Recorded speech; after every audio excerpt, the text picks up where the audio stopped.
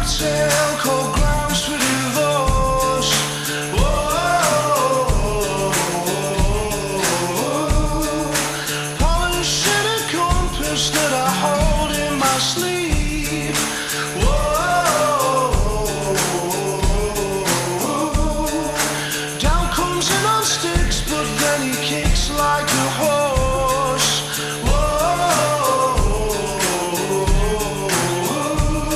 There's a Chinese cigarette case, and the rest you can keep, and the rest you can keep, and the rest you can keep. There's a hole in my neighborhood down which of late I cannot help but fall. There's a hole in my neighborhood down which of late I cannot help but fall.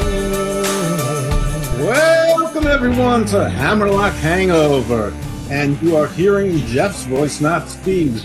Why? It's our 100th episode. Happy anniversary.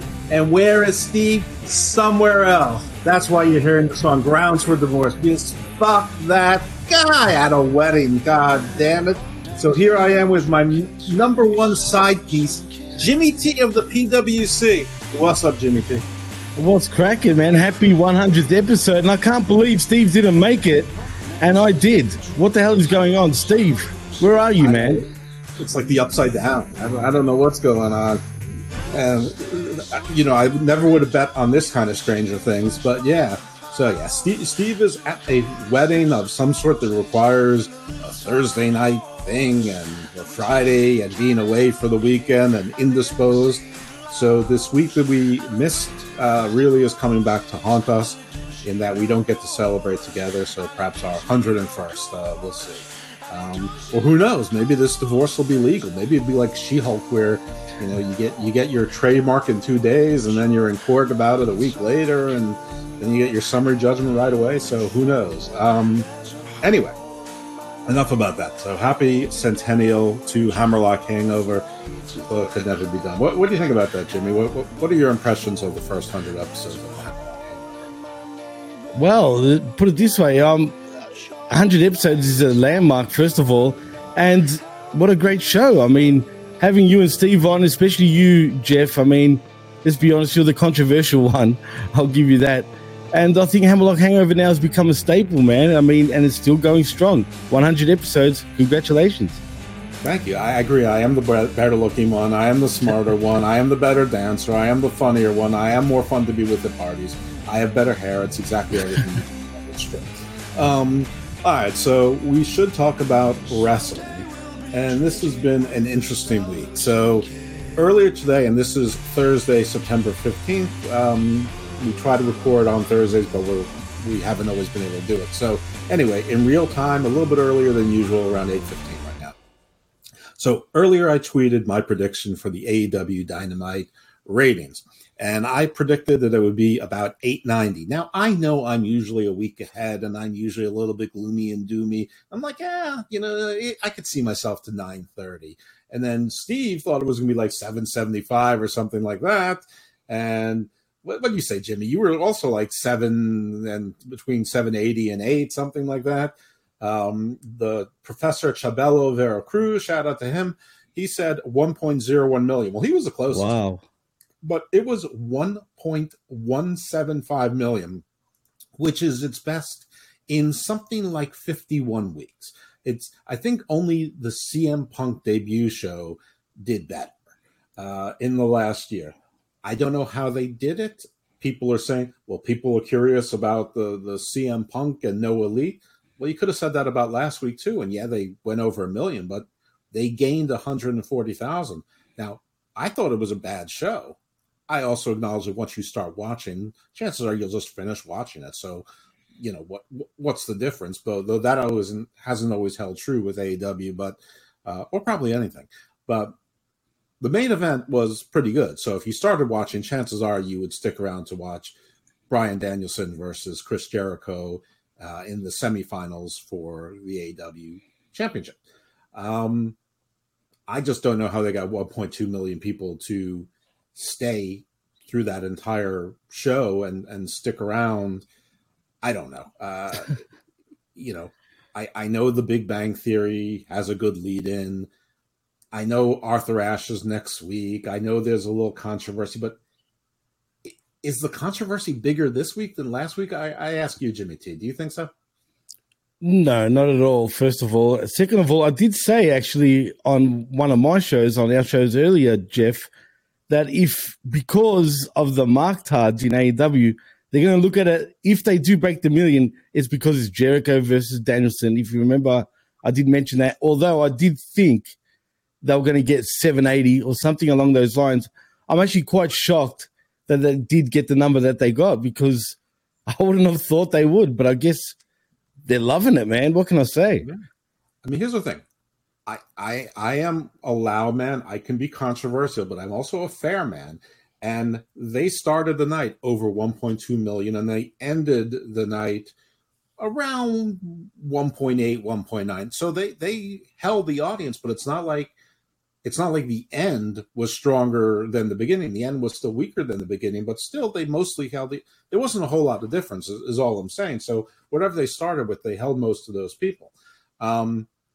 Now, there's some things I can look at it, and it looks like maybe wrestling overall is having a resurgence. Maybe a rising tide does lift all ships, but maybe the rising tide had to be WWE. Maybe it has to be the biggest bay to fill up to lift all ships. Maybe smaller things doesn't lift up all ships. They just lift up themselves. I don't know. I'm not a geologist, so I don't know how rising tides work. I sometimes know how metaphors work, but mixed metaphors get me confused, and I'm confusing myself right now. I don't know. The truth is I'm confused, but they did hold the audience from the beginning. It is not unusual for AEW to start strong and then drop off weak. It is not unusual for AEW to start strong and have a divot and maybe pick back up because people want to see a particular match. Maybe it really is it's a work crowd. We're really sure it was a work, but they would work us for at least 1 or 2 full weeks, and then they, spring the Elite coming in and CM Punk coming back 2 weeks, before the Arthur Ashe show, and they all want to see it. But it was pretty clear that wasn't going to happen. Maybe they thought it was all going to happen during the main event. I don't know that. I mean, only CM Punk was involved in the main event in the world title picture before that. The Elite weren't. I don't know. I don't, so maybe that's something, but I can only say maybe, and that's what other people have said. It's the only thing that makes a little bit of sense, but hey, whatever it is, hats off. Maybe it was the pizza guy. Maybe it was. Everyone loves pizza. He was viral.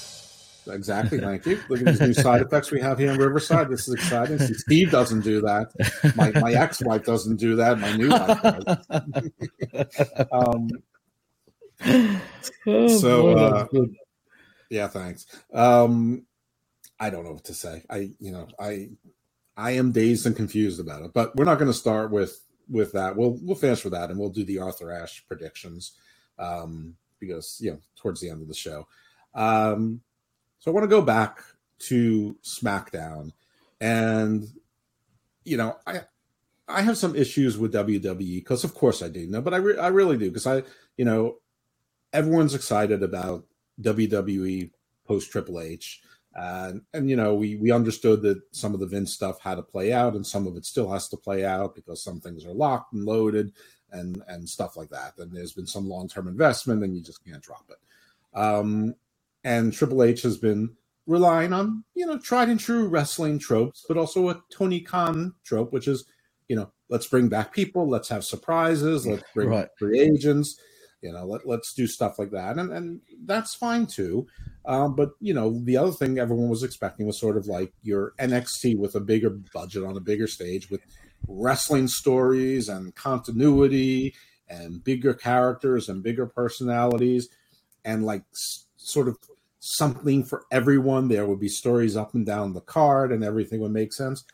And I'm not entirely sure everything is. So I don't want to say warning, warning, warning, danger, Will Robinson, but there are some things I'm looking at. And I think we all should look at them too, because I'm not saying the honeymoon is over. No. I'm not saying any bubble should burst. I'm just saying we need to monitor some things while the company is still attentive and while the company is still theoretically responsive anyway. So we're going to talk about good things. We're going to talk about bad things. So good things, the Brawling Brutes, not wearing their stupid outfits anymore. They're just in wrestling attire. Butch is still being called Butch, but it's Pete Butch Dunn. He's wearing regular wrestling attire. They're not wearing their old-timey, like, newsboy outfits or, Gangs of New York 1901, dock worker, immigrant roughnecks stuff. So that's good. SmackDown started with a hot match. For those who want to hear a fuller review of SmackDown, me and Jimmy T did Smack Talk, which Absolutely. we were doing 2 years before WWE somehow took that horrendous name for themselves. Not horrendous name, horrendously took that name for themselves. How dare they take Smack Talk for SmackDown? But yeah, we were in commerce first using it. Absolutely. But point being is that there's a full review and critique of SmackDown and associated other wrestling items. Because we throw in a little bit more into every wrestling show too, because as you know, with wrestling, things hit every day. I also very much enjoyed Michael Cole taking some low-key shots at AEW when they were talking about the discipline regarding Ronda Rousey, saying Ronda Rousey was disciplined for her actions internally by the company. Meetings backstage with officials took place backstage behind the scenes as it should, which was bang, bang, shots fired, which was great. Absolutely. That was awesome. Yes. The bad. There was a 5-way women's match to establish who the number one contender was to Liv Morgan's belt. The only person that deserved to be in that match was Ronda Rousey. No one else in that ring had won anything recently. All of them had lost. This seemed very much like Vince booking before on SmackDown and Raw. Just put 5 random people in there for no particular reason. And on top of that, one of the contestants was Lacey Evans. To their credit, we didn't have these long, attenuated introductions with music and all that shit. But because of that, we don't know if she's supposed to be a face, if she's a heel, what her character is. The crowd didn't know. Nobody knew what to make of it. She wasn't getting much response anyway. I was an open critic, still am, of what that character was. I thought that she should go full on Sergeant Slaughter and, totally be against the USA, complete, find a Colonel Mustafa type and, or a MAGA type or whatever. You don't have to say MAGA. You don't have to say Oath Keepers. You don't need to bring Jackson Riker back. But, you could put, someone in Oakley's and an ODB outfit and people would get the picture and what's going on there when they put a disgruntled military former, MP cop, sort of against the establishment. We can put that one together. Anyway, so criticism. What the freak is with this match? What was with Lacey Evans? What is she? Why is she in this match? She's disappeared for weeks. There's barely a mention of her. Her hair looked great, by the way. We have Xia Li in there who loses. We have Natty who loses first. Great. Sonya Deville's in there. Don't know why she doesn't win anything. And like her story really should be with Adam Pearce more than anything else. Anyway, Ronda won.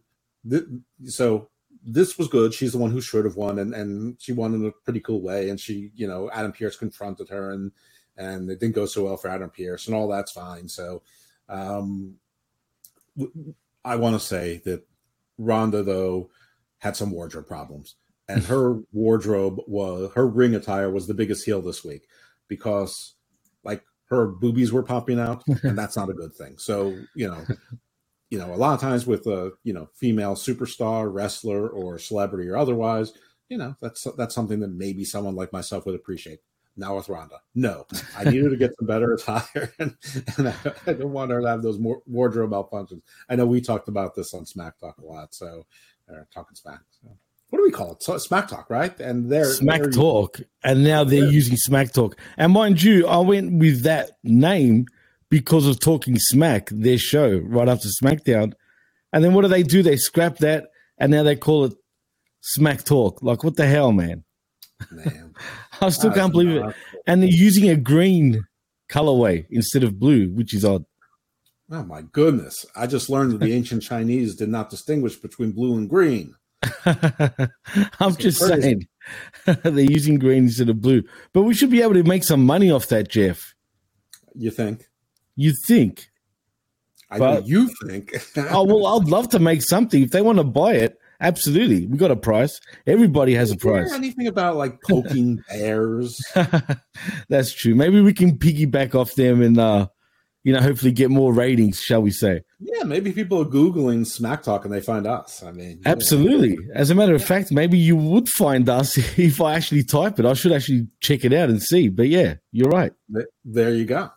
All right. So that was some other stuff. So I saw some hints of, characters with meandering stories or no stories, no introductions, things like that.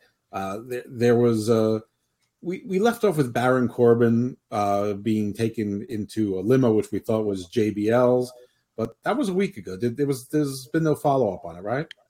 No, I don't think there has been. Absolutely not. Right. So, and that was not this most recent episode of SmackDown, or was it? I think it was. Okay. I lose track of time so easily these days. Same here. Yeah. That makes two of us. Sorry, but the opening match was really good with with Imperium. Very happy the Imperium is back. I guess Vinci's keeping his name. But he's still with Imperium. That's fine. I don't care. Apparently he is born in Italy, so Fabian Eichner makes no sense. Giovanni Vinci makes more sense from that perspective.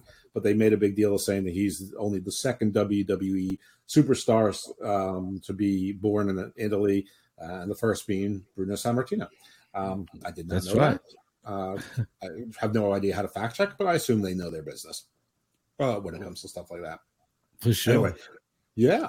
The rest of the show, SmackDown was okay. Like I said, if you want to hear a full rundown of it, you can listen to our version of Smack Talk on the PWC. And then we go to Rampage. There was really nothing to talk about on Rampage. It was sort of a nothing show. The only thing that happened was Darby Allin lost to Sammy Guevara in a quarterfinal match in this tournament. But once you knew that they were going to be facing Jon Moxley, you knew it was going to be a heel, not a face. Even though they didn't make much of a big subtext about it being Jericho Appreciation Society, with Jericho having, two members of his team in it. And they, because that's not the story. The story isn't anything about that, which is sort of how one of the other reasons you knew Jericho wasn't going to win. Otherwise, they'd be conniving and planning. And it's another reason that this isn't a work, because that would have been worked into the work, because the Jericho Appreciation Society is worked into every single work, whether it's a good thing or a bad thing. And the utter lack of BCC coordination. In fact, it's only been sort of mentioned that both Bryan and Moxley are in it. So anyway, not a terrible match. Darby is a lot better than Sammy. There was Anna Jay and Ty Conti both worked in to distract the referee and Darby, and there was a nut shot involved, and that's how Sammy got the win as well. I mean, Sammy has not gotten any better. If anything, he's might have gotten a little bit worse, because he has no idea how to be a face any longer. He never wrestled differently face versus heel. He still doesn't, but his personality, it's like he's so involved in this I'm obnoxiously in love and annoying that he might be one of those permanent heel guys, but he's not nearly as good as say like a Ric Flair or an MJF. Oh, hell no. And he never will be, as a matter of fact. He's just one of those heels that's got that face that you want to punch. You know what I'm saying? He does. That's what type of heel he is. He's one of those chicken shit heels, basically. Yeah. There's always you can say about people, they're young. But right. He's not that young. He's 29 now, which, so he's been on TV for over 3 years now, pretty much every single week. And he's been wrestling, I think, since he's 19 or something like that. So, he's not old, but normally, I mean, everyone says Aaliyah sucks after she was in developmental for 7 or 8 years, and she does. Right. Well, I mean, listen, I'm not saying that he's at her level. He's far better than she is. He's far more athletic, and he can put more moves together. But he should have advanced further. I don't know how many people remember this, but he was actually in the very first AEW match. He lost to Kip Sabian. and neither one of them has really changed very much since that time. Although Sammy Guevara has become the biggest star per se, though. Oh, for sure. Yeah, for sure. You know what I mean? Because he's sort of perceived like he's a big enough star in AEW. It's sort of funny because I wonder if, let's reverse roles and say that somehow Kip Sabian was the one that Jericho liked. Would there be any difference? I mean, Kip Sabian's got Penelope Ford. He has Ty Conti. I mean, it's their parallels are bizarre in some ways.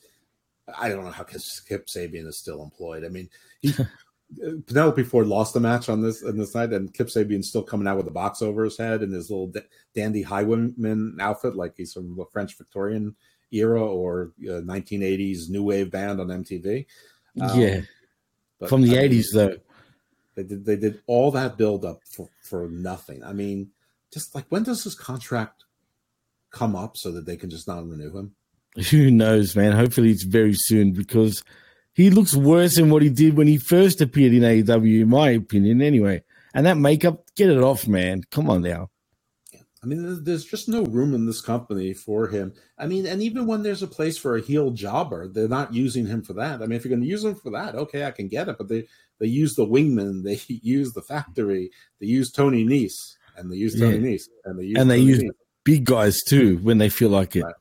Right. Occasionally those county guys, Bear Bronson and Bear Country and Camarado.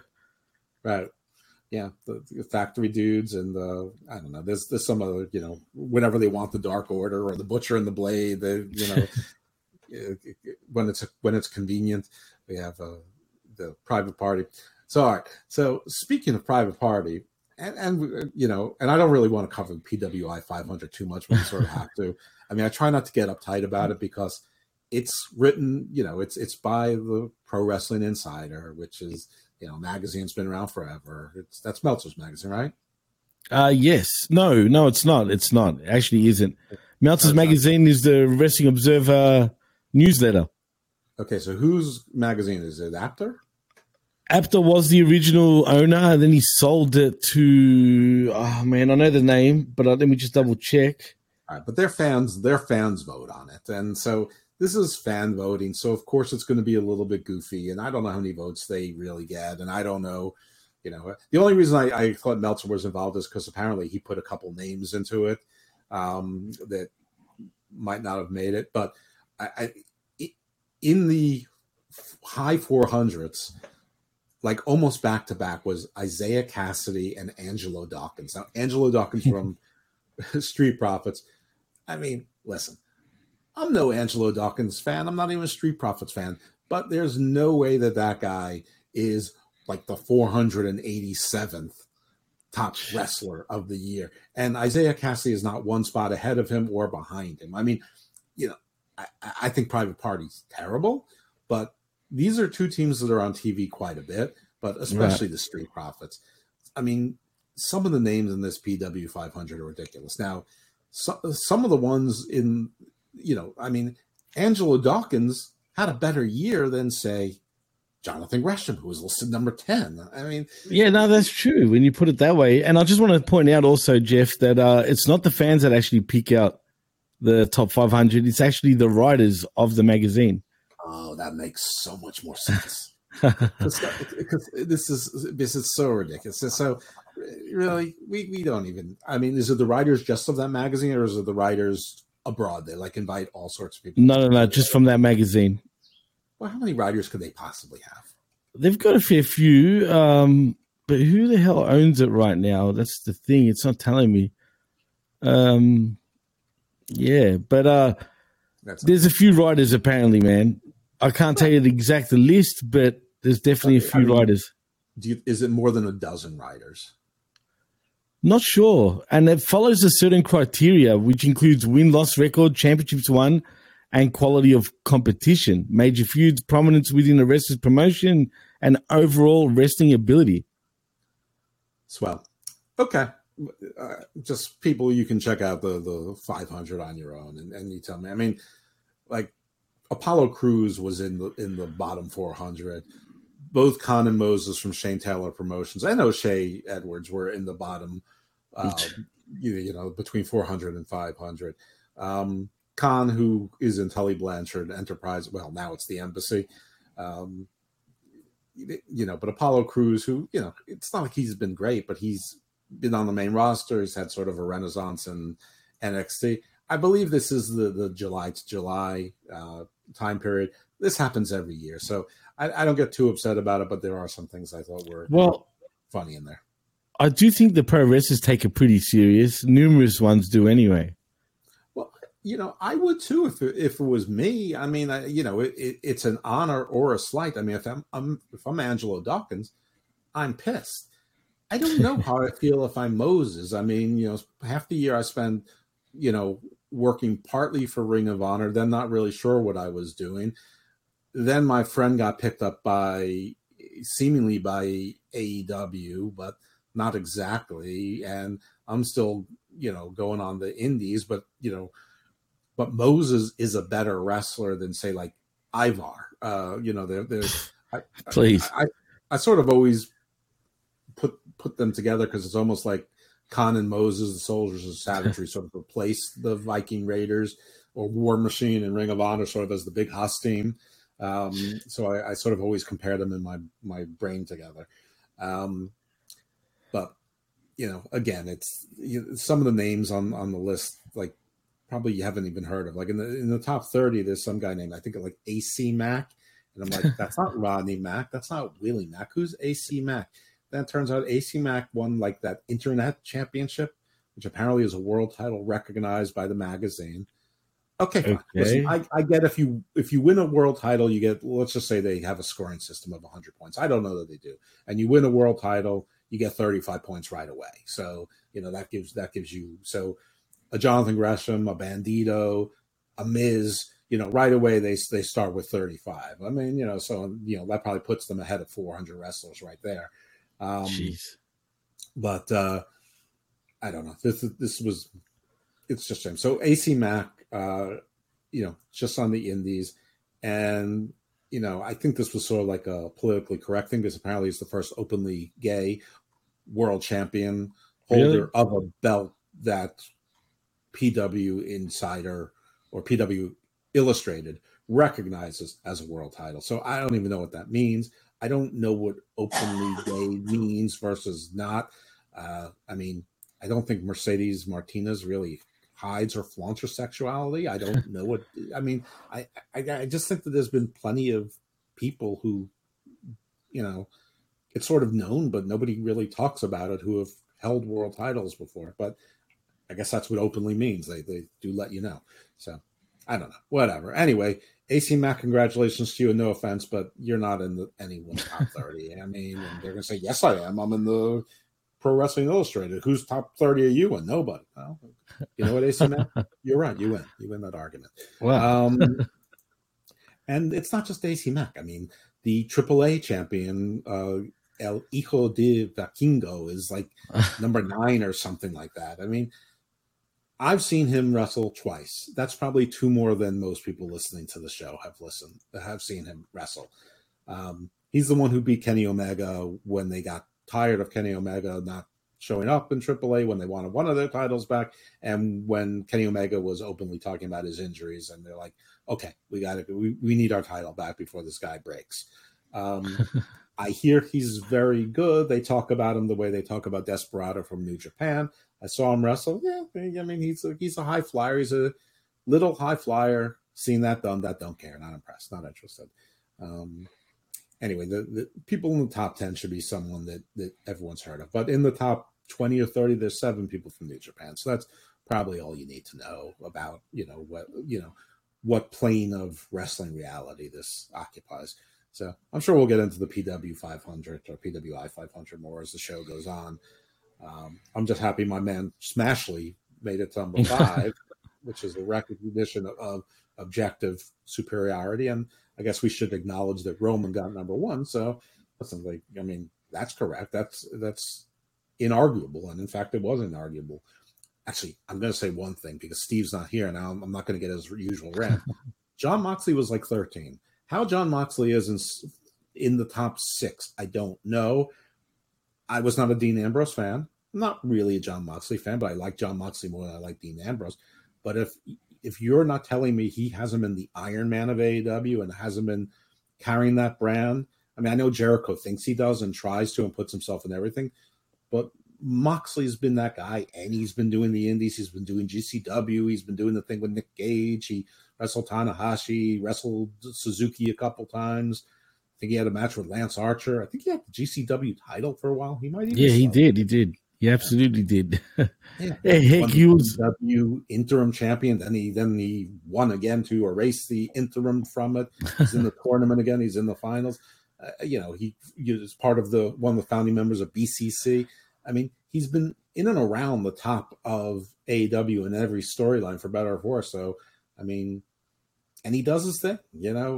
Some people don't like his style of matches. I'm not really an in-ring guy, but he's good enough. He's better than most. I mean, I prefer that brawler style to the technical style, but he can do a little bit of both. I mean, sort of like Hangman Page in that way. He's not as fast as Hangman Page, but he's bigger and older. And more miles on that body.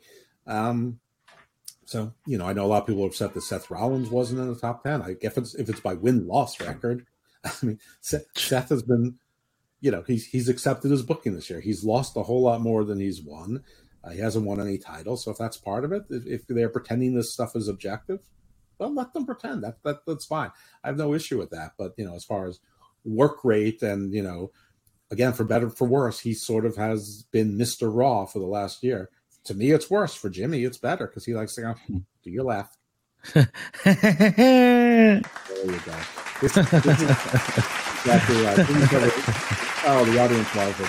Oh, yeah, I mentioned we have a live studio audience. You're beautiful. We do. And our non-binary friends. It's this kind of brilliance you can get on the PWC all the time. Absolutely.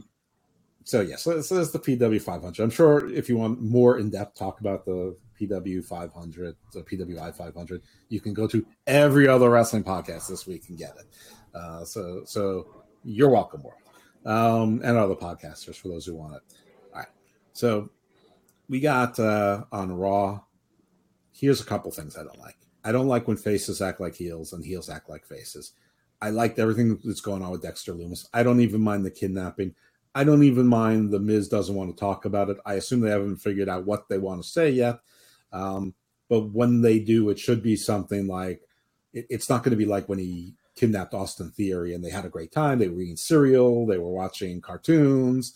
It's not going to be like that, but it should be something like, he showed me my life and I'll do this and that. And, I don't know I don't know what it's going to be, but it's got to be something transformative. Whatever it is, it shouldn't involve Dexter Lumis stalking outside the Miz's home and then breaking and entering when his two children are in there. Yeah, I know the thing is that no matter what Dexter Lumis is going to get by security, he can get through anything. He's like Batman. He's like a ninja. He can get into anything and anywhere, and you're never going to see him coming. But he's still the face. And going to someone's home and breaking in, that's a heel move. Listen, it was creepy. It was done well. I love the art. I love his look, but this is not a face move. And I'm not supposed to feel sympathy for the Miz. Don't show me your sniveling chicken shit heel at home with his adorable children being like a normal dad and then trying to get back into character, and they go into a premiere, with his wife and all dressed up, and no matter what the security, creepy guy gets in. I did not like that. I also didn't like the Sonya Deville answered the open challenge for Bianca Belair. Sonya Deville's she's on SmackDown. Why she's coming on Raw? I mean, if anything, there should have been something political about it, where she's trying to call in, her favors from her prior position. Personally, I prefer her as a power figure. She isn't that great a wrestler. She never was that great a wrestler. She was okay, but she's not statuesque, and she does. And with Shayna Baszler and Ronda Rousey there, she's not MMA enough for it, and she's not hot enough for it. She's not edgy enough for it. She's not tattooed enough for it. So, I mean, but as the power broker, as the WWE official, general manager, whatever, assistant general manager, whatever you want to call her, she was doing well in that role. especially when they let her and Adam Pearce like really go at it. That I mean, some of that was good. Some of it was stunk, but that was probably due to the writers. But their dynamic was good. I mean, I like their sort of the tension that they had. But yeah. Yeah, I mean, I actually do prefer her in that role too. Although I think she's improved a lot in terms of in-ring ability compared to what she was. And I think she's more in tune with herself compared to what she used to be. I think she knows who she is. But you're right. I think she's better in that power position in the back with Pierce. I really also don't like it when there's an open challenge and only one person comes out. But if one person was going to come out and it was going to be Sonya Deville, who's not usually on Raw, I would have liked to have seen someone walking onto it, and then she attacked them from behind and knocked them out and took their space. I mean, why not? And then like closed the door behind it and like barricaded it or something. Like took a a fire hose and ran through the door so that other people come. Something. It could have been Dana Brooke that she knocked out, and then she closed the door and you see Tamina, and others from the way back squad. It wouldn't have even mattered, and that's how she got in through some sort of scheme, and like someone yelled, "You don't even work here." But no, we just got her in there, and it wasn't even a very good match. Actually, it was a sort of a bad match, and of course Bianca won. So I mean, if you're going to have that surprise from someone from another brand, I mean, at least make it a big deal. I agree, 100%.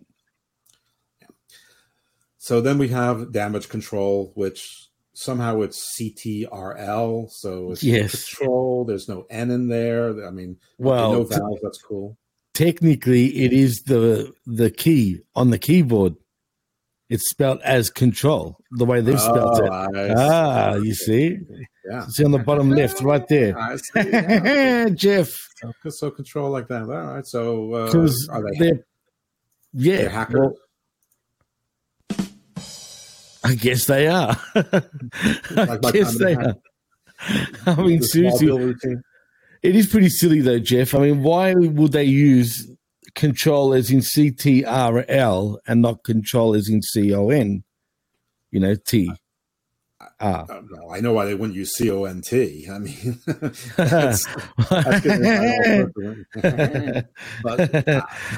the cunt squad. They'll be better. Exactly. I mean, at least there's a reason why for the key, but I don't know. I don't see the connection between them and the key. Fine, whatever. In that case, I still feel no chemistry between them. And even when there's three of them, they don't seem particularly intimidating. And I know that Asuka and Alexa Bliss have been, backed up Bianca once before, but does that mean they're always going to do it again? Are they still a team? Are they?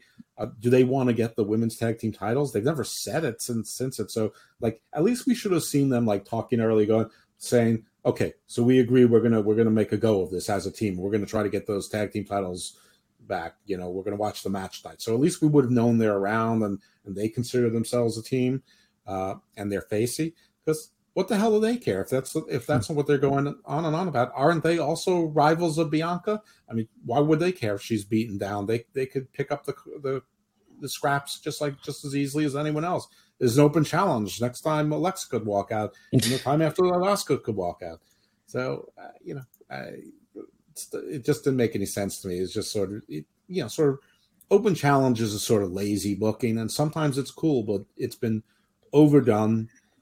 And when there's two companies doing it, you have to be cognizant of that because a lot of wrestling fans watch more than one promotion, especially the two that are easily accessible. So they weren't really paying attention about that. But on bigger stuff, that's a little nitpicky, which, I like to pick my nits. But what I'm concerned about is in the beginning, the Judgment Day, they were sort of, at it with Riddle. First of all, why are they offering him a spot? What does Riddle offer? Like he's done a lot of losing lately. He's in a tag team with Randy Orton. All he talks about is Randy. What makes them think that he wants to join them? I mean, like all of a sudden they're targeting him. I'm just like Judgment Day has been without direction ever since they turned on Edge. Then they have this other direction with Dominic. We'll get to that in a second. But this made no sense. And what I'm concerned about is that Judgment Day is now your plug-in heels for anything you want. They're your little heel faction. They're going to be, they're going to be. You don't know what to do with someone. Have them face Judgment Day, and since they're a heel faction, all they're going to do is lose. So they don't end up looking more powerful. They just end up looking weaker. And I don't think overexposure is going to do this group any good because Finn Balor doesn't fit in, never did, doesn't have much of a personality. Rhea's so involved with the Dominic thing that she's almost given, her own, women's wrestling contendership is being put on the back burner, which is okay if this is the story they're going to focus on. I'm not really sure whether Finn and Damian Priest are a tag team. Are they trying to go for tag team gold? Are they targeting the U.S. title? Are they targeting the undisputed world title? I mean, what are their goals other than we don't like Edge and we don't like the Mysterios, but we do like Dominic because he's the weakest looking wrestler on the entire roster.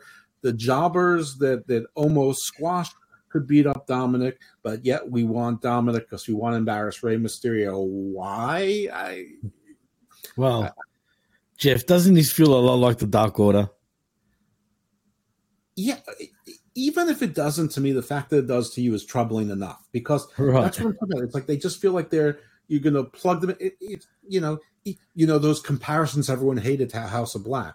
So if you just put House of Black against any random face group, like 1 week against Miro, 1 week against Darby, 1 week against the Dark Order, 1 week against the Lucha Brothers. Which is what happened. They felt less important. It's the same thing. So while they don't like the comparisons, neither group apparently, they're there nevertheless. So I'm a little bit concerned that they're like plug and play heels. And I know everyone loves what Kevin Owens is doing. I do too. His promos have been great. The way he sort of turned, without changing his character, has turned from heel to face seamlessly, almost without you even noticing it. It's so true. The same guy. But whenever you have someone annoying doing a promo in the ring, you put in Kevin Owens to cut a promo on him, and then there's a match. And it's great, but if this is what keeps happening, then he's just your plug-in face. And that's not a story either. And you have a big enough roster that you should be doing better with that. So this is lazy booking. Maybe that's what happens when somebody's getting their feet under them. But these are just things to watch for. And there's still plenty of people on this roster not being used. I'm not saying that they're all all-stars. I'm not even saying that they should all have jobs. But where's R-Truth been? Where's Reggie been? I don't think he's anything special. But, where's Shelton Benjamin be? Where has he been? I know he was hurt for a while, but he was on main event, so he's clearly healthy. Where's Cedric? Cedric and Ali were supposed to be making a tag team of themselves. Isn't Dijakovic supposed to be making some sort of comeback? Oh, please. Dijakovic. Braun wasn't on this week. I'm not necessarily complaining about that because he hasn't been doing anything except beating up tag teams and then beating up Alpha Academy, which is also they're becoming a joke as well. I mean, and it's Gable who takes all losses. Otis doesn't even wrestle anymore. I mean, can Otis wrestle? Good question. I think he can, but for whatever reason, it's always Gable taking all the pins. Right, and they're barely in tag team matches. So, and then when they are, it's usually an undeserved title match for no reason. And they have a couple catchphrases. Cute. Okay. But, that's not storytelling. So, let's not pretend that everything, all that glitters is gold. And we'll get to the new gold thing also in a bit. Mm-hmm. So just a few things to keep in the back of our minds. These are warning signs. I will not deny that the last 6 or 7 weeks of Raw have been better than any 6 or 7 week period preceding it, probably going back 5 years. That doesn't mean they've all been great. It's just that they've been better. So hopefully they'll continue to do better. And I really don't mind that Braun wasn't on Raw. I've heard he was supposed to be on Raw. I've heard he's supposed to be on SmackDown. I've heard he's supposed to be a face. I heard they're not sure. It looked like he was targeting tag teams. It's not entirely clear. Are they waiting? I'm sure everyone thinks they're waiting for Bray Wyatt or someone to be his tag team partner. I'm down with that. Well, I'm glad you brought Bray Wyatt up because I don't know if you noticed the Easter egg on Raw from this past Monday. I didn't. Did you notice the crow and the lantern? I didn't. Well, there you go. There was a little sign right there, and that's actually convinced me right now that Bray Wyatt's 100% signed with WWE for sure. Oh yeah, that I knew. So that's cool. I have a little note to myself, and I have no idea what I wrote because I can't read my own handwriting, which is really embarrassing. I did write something that I can write, which is Ugg, Aaliyah, and Dominic. Now this is in regards to Buddy Matthews and Rhea Ripley, who are a real life couple, and Buddy Matthews, when he was Buddy Murphy on WWE, was dating Aaliyah Mysterio, not Aaliyah the WWE SmackDown superstar. That's right. No, you're right. And now Rhea is whatever you want to call it with Dominic. I'm just going to say this plain, and I've said I see nothing in Dominic. I see no charisma. I see no star power. I see no potential. I mean, in ring, does he wrestle okay? Sure. A million people wrestle okay. But there's nothing else there except his last name. Ray's contract can't come up soon enough to get rid of this. And putting him in Judgment Day doesn't make Judgment Day look any stronger. Yes, there is comedic value in Dominic being Rhea's little pet. But is that the end game for Dominic Mysterio? I think not. So, yeah, I'll take the chuckles and I'll enjoy it when I can. I like calling him Sub Mysterio. Yeah. But what I really want, and I was only being half joking about this when I was having a little bit of an internet conversation with Anthony Missionary Thomas of Wrestling Soup fame. Shout out to Mish and Wrestling Soup and over there, Wrestling Soup Network. What up, Mish? Word. Mish loves this. And that's cool. You know, Mish loves a lot of dark stuff, and so do I. But I you know, and he's always been, you know, more fair to Dominic than probably I have. A lot of people have. No, I think optimistic. I think I'm being fair to Dominic. I look at him. I look at him worse than I look at Jungle Boy. I mean, I see nothing in Dominic, to be frank. Oof, and don't tell me he's 25. He's been in this family business forever. This has been handed to him. He hasn't put a single, you know, while maybe his in-ring skills are okay, he hasn't done anything to try to work on his physique, his body, his charisma, a look, nothing. A mullet is not a look. Anyway, what I suggested is that they should have one of those fadeaway screens where the screen goes blurry and you hear that dream music like and they come back, and after Rhea magically whispered into Dominic's ear, they recast Dominic Mysterio with Humberto Carrillo, and it's he actually has grown into a man. And so now at least they have a man in Judgment Day, you know, and just get rid of Dominic, and we can, you know, forget about him. And Ray can pretend that Dominic's his son, that Humberto's his son, just like he's pretending Dominic's been his son for the last 20 years. That would work a lot better, funny enough, I think. But you know what else is annoying about Judgment Day? They got to stop using purple and black as their colors. That's why it reminds me of Dark Order. Even though really they're nothing alike, they're only similar because they're just, you know, cruising right along, really doing nothing with no purpose other than Rhea Ripley and Dominic. I agree. And, you know, Finn Balor wearing bandanas just... God, tell me about it. Finn never do that again. He would be in it except for, like, you know, the retired, you know, swimsuit model association. Well, he is in his 40s. I know he's in his 40s. I mean, the only thing that speaks to this that makes sense is that Dominic is young. That's it. I mean, that is the only thing. All right, so enough Dominic bashing. I think I made it clear. So there was Raw, which was an okay Raw. And then we came to NXT. You know, noteworthy is that Solo Sikoa came back and surprised Carmelo Anthony, Carmelo Hayes. Yeah, not the basketball player. Anthony, right, the basketball player, right, sure. And won the North American heavyweight title. So, you know, the bloodline has, you know, ties to NXT now. Now he's got a title that, you know, he can carry on both brands. And I actually like this cross-pollination between brands. I mean, Toxic Attraction was on both SmackDown and on NXT. And I think that's fine. I think it's going to cause a lot of cross-interest, get more people to watch NXT. NXT has to step up its game. It has been in some respects. It hasn't been in others. I'm not really thrilled with all of these British twinks.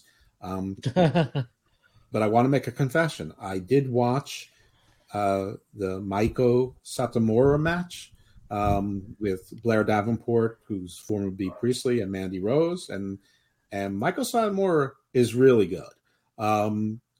So I don't know if they're keeping her around as a coach or if that was sort of her swan song or what it is, but I wouldn't mind seeing her on the main roster and working with some of these folks, because I mean, if this is like her retirement, this is her honorific, I'm cool with that. She's actually really good, despite not having any of the other attributes that you normally put in a WWE superstar or a TV star. But she's really good at it. She looks legit. Her shit looks like it hurts, and she looks mature enough without looking old that it looks like she can still beat your ass. And because she looks mature enough, she doesn't need to be the bombshell type. She can be the traditional, like sort of like the sensei master, but the sensei master can hold the title for a bit. So that's good action. I just like most of you, I had not seen her ever before, or if I did, it was 25 years ago on Nitro, and I probably wasn't. And you weren't paying attention because you were looking at the Nitro girls like I wasn't, or Miss Hancock. Oh, definitely. Yeah. So in any event, she was very good. It was weird that they made no mention of her. They made no mention of Blair Davenport. They have a lot of women on NXT. I mean, they do. In all categories, and all in all levels, from Kiana James, who I love her character, to Tiffany Stratton, who is probably the most improved wrestler of the year. I don't know where she's been. You've got some annoying ones like Wendy Chu. Then you have the Ariana Grace, who's coming up. You have this new rock or a soul Ruka, who's a surfer girl who looks a lot like she's a cross between Tiffany Stratton and Charlotte Flair. Big, muscle toned, blonde California type, athletic. You've got Nikita Lyons, you have Zoe Stark's back. Of course, you have Toxic Attraction, K&K Dance Factory with the titles. There's, you have Fallon Henley, you have Ivy Nile, Tatum Paxley, Lash Legends. I'm not saying all these are great, but there's a lot of women on that roster, and not a lot of time. I'd say they have more women than men. Maybe it's just because I discount so many of the men. I mean, I discount people like Nathan Frazier and Axiom / A-Kid entirely. I discount Tyler Bate entirely because he's so ridiculous looking. I don't care what any of you say. He's too short. When he does a sunset flip or whatever, and his legs cannot hook somebody else's arms because his little legs are too short to hook a 5'11" man, he can't be a star in professional wrestling, because there are people that are 6'2" and 6'4", and that's not unusual in the WWE. And if he couldn't get close to hooking the legs of Braun Breaker, who might be 6 feet tall, I mean, that's what the Baltimore Ravens listed, not 6 feet tall, then how is he going to do it against Randy Orton? Or how's he going to do it against Drew McIntyre? So that's true. Don't at me, people.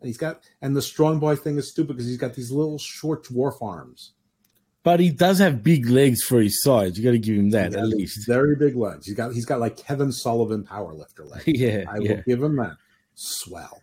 You know who also is good at wrestling? Adam Cole. Too small. So what?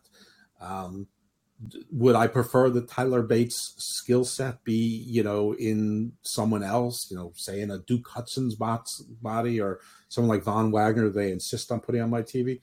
Sure. Would it be cool if someone like Sangha could move like Tyler Bate? Yes, it would.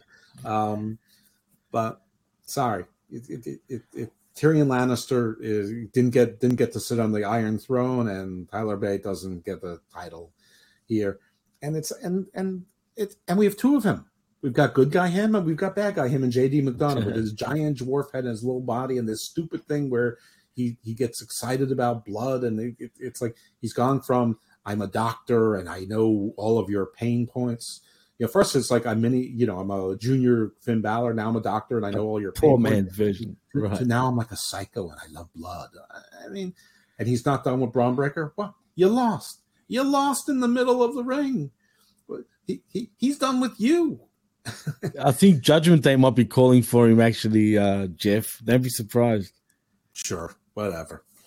Just pick them all. Take all of the, and like I don't mind Gallus. They're not the biggest of guys, but at least they look like brawlers. Right. No, I agree. It's not like I'm anti-British. I thought Blair Davenport acquitted herself. I don't like Alba Fire, but that's because I can't understand the word she says, and she's Stop it, Jeff.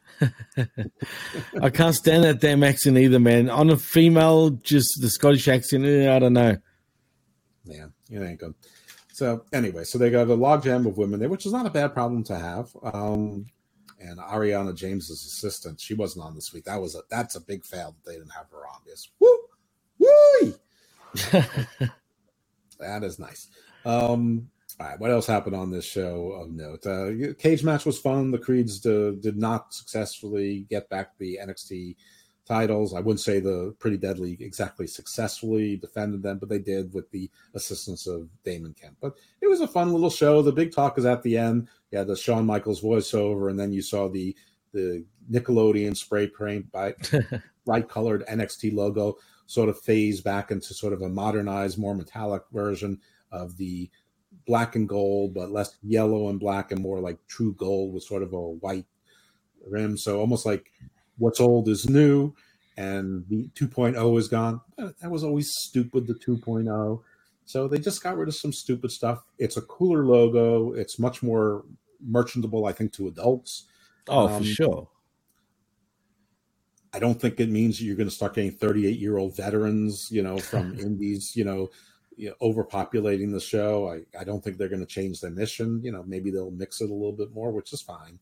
I just hope that they don't go back to the dinginess. Like, my big problem with NXT 1.0 was that it was so dark. It was dreary. It like felt like I was watching like film noir or something. It was like always like some movies were always like cloudy and rainy.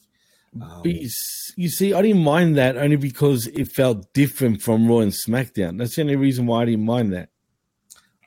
I did. I know there's people who sort of like the griminess of it. I think you can be grimy in HD as well. For sure. I don't know, but I just want it to be lighter. It doesn't need to be Nickelodeon lighter, and spray paint and mural, doesn't need to be like who's that? Lululemon. Who's the one who made Lily Pulitzer with the colorful dresses and Kate Spade? It doesn't need to be like that. But, a little color, please. So anyway, I don't think there's going to be any major changes with NXT. I don't think we're going back to 1.0. And, I heard somebody, I think it was Drew Yari, talking about, well, maybe they're going to, reform the Undisputed Era. And I guess that's because Bobby Fish is a free agent. But like Roderick Strong, his injury was a work to cover up for a real injury. And Roderick Strong was going to be released. So the injury is just riding him off TV. Now, whether he still wants to be released or not, I have no idea. Kyle O'Reilly just had neck fusion surgery. So I haven't heard anything else of it. I don't know how serious it is, but I don't know how you're looking at him back any sooner than 6 to 8 more months.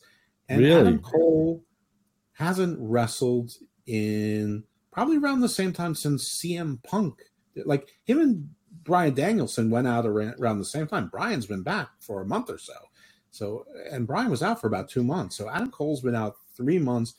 And one of the things that people didn't talk a lot about in CM Punk's presser, God knows why he said a lot, but one of the things was he talked about Adam Cole, who I guess is one of the people that's on the opposite side of him, politically speaking. And he said, yeah, I'm just really worried about the kid's health.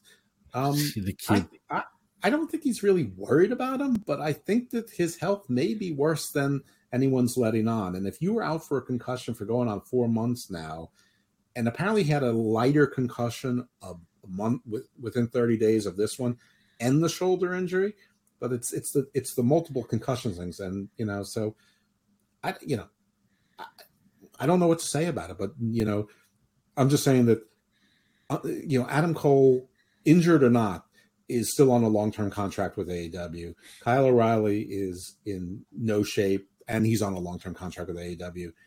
And Bobby Fish and Roderick Strong by themselves, even if Roderick was healthy and they wanted Bobby Fish back, is, not exactly, an exciting draw or anything that would make me excited. But it would be a sign, NXT 1.0 is back. Now, if they want to keep Roderick Strong and Bobby Fish on as trainers, all for it. Absolutely. That's better off. I mean, that's where they're suited, especially at this time of their careers. No doubt. And as far as Adam Cole goes, I'm pretty sure his last match, wasn't it at Forbidden Door? I think that you're right. Yeah. That was his last match. Because that's when he got hurt, right? Right. But he was kind of... Right, but he was kind of already hurt, though, going into the match, if you remember. And I think he aggravated it, right, or got a concussion in that matchup, hence why we haven't seen him since. Yeah, like he forgot where he was, and like they had to pull him in to pin him. Yeah, he took the pin spot. Yeah, it was an abrupt ending, if you remember. It was like a real weird ending. Yeah, especially, for whatever you want to say about Adam Cole, he's not a non-professional wrestler. He's definitely professional about it. I just think he's happens to be too small. He's much too small, definitely. Yeah. All right. So, a couple other things. So this week, we still have the fallout of the Bucks and CM Punk and Omega and the press conference heard around the world. So apparently in the news, we heard that the Bucks sent feelers to WWE. And then we heard Omega might have done the same while Omega's tweeting happily from Japan, eating with his golden lover friend, Ibushi, who apparently hasn't been able to do a push-up in a year, but it looked like he had no problem eating sushi and posing. Listen, I guess the Yakuza hit is off Omega? Apparently so. And just quietly, Kota Ibushi didn't look that small like he made out to be. So I don't know what's real and what's not here, but he looked a little suspect, in my opinion, like he's still in decent shape. Right, and I guess his mother hasn't had another suicide attempt, or maybe a veiled talk of it, which in Japan is might be treated the same because it could be treated as a hit. Also, that's what they mean. There's talk that they meant it as a hit on the mother. Oh well, I guess they worked it out. I don't know. In any case, if we find their heads being served as sushi soon, we'll know that they made mistakes. If Kenny Omega gets safe and we continue to see pictures of them happy and all that, listen, nobody wants anyone's head to be on a platter, but it would make for a juicy podcast. I'll just leave it at that. Anyway, no doubt. I mean, would you be surprised if they sent feelers to WWE? Absolutely not. That's what you do. If you're going out of contract and you want to get your stocks up, make some more money, that's just a natural thing you do. You'd be silly if you didn't. I mean, especially if you're unhappy where you are and you think there's at least a 50-50 chance you might lose this political struggle. And, apparently if ratings are going up without you, now whether it's because the smoke, everyone thinks it's a work and they're waiting for them to come back to NWO style. I guess time will tell on that eventually. But I don't know. I don't blame them. By the way, everyone, that's not contract tampering. Tampering is when one company that's not in contract with talent contacts talent that's under contract, and and they also know or should know that they're under contract. So the Bucks are now the company. They can contact someone else about now. Are they breaching their contract? I don't know. It depends how strong the feelers are. Are they breaching any employment contract they have as EVPs? That's more likely if, in fact, they actually have contracts, but we don't know if they really do. Anyway, Tony hasn't said anything about it. And again, feelers are sort of a hard thing. There's a reason why mob bosses are hard to convict because there's plausible deniability.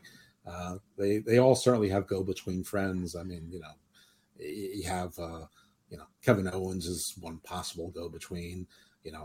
They're probably not really talking to. Listen, wrestling is completely incestuous, and they all know each other, and they all work with each other, and there's plenty of people who are friends and friends of friends and things like that. They could probably talk to Pat Buck, who could talk to Fit Finley or whatever. I mean, exactly. And obviously, Cody's the bridge too for these guys, surely. Well, he might also be the bar. I mean, Cody left in large part because of these guys. We were talking about this earlier. I mean, if you're WWE, you might be tempted to let these guys dangle, especially assuming they get let go. If they get released, they get fired, whatever the case may be, you may want to let them dangle because they sort of, form the competition. You also have invested a lot in Cody, and you don't want to make Cody upset by bringing in like his enemies. On the other hand, go ahead. No, I was going to say they were close once upon a time. I mean, I don't know how much of enemies they truly are, but I don't know if it had anything to do with the EVPs per se. that Cody left and jumped back to WWE. I think it had to do with the fact that he wanted to concentrate on himself and not worry about everybody else, basically. That's what he pretty much explained on one of the shows.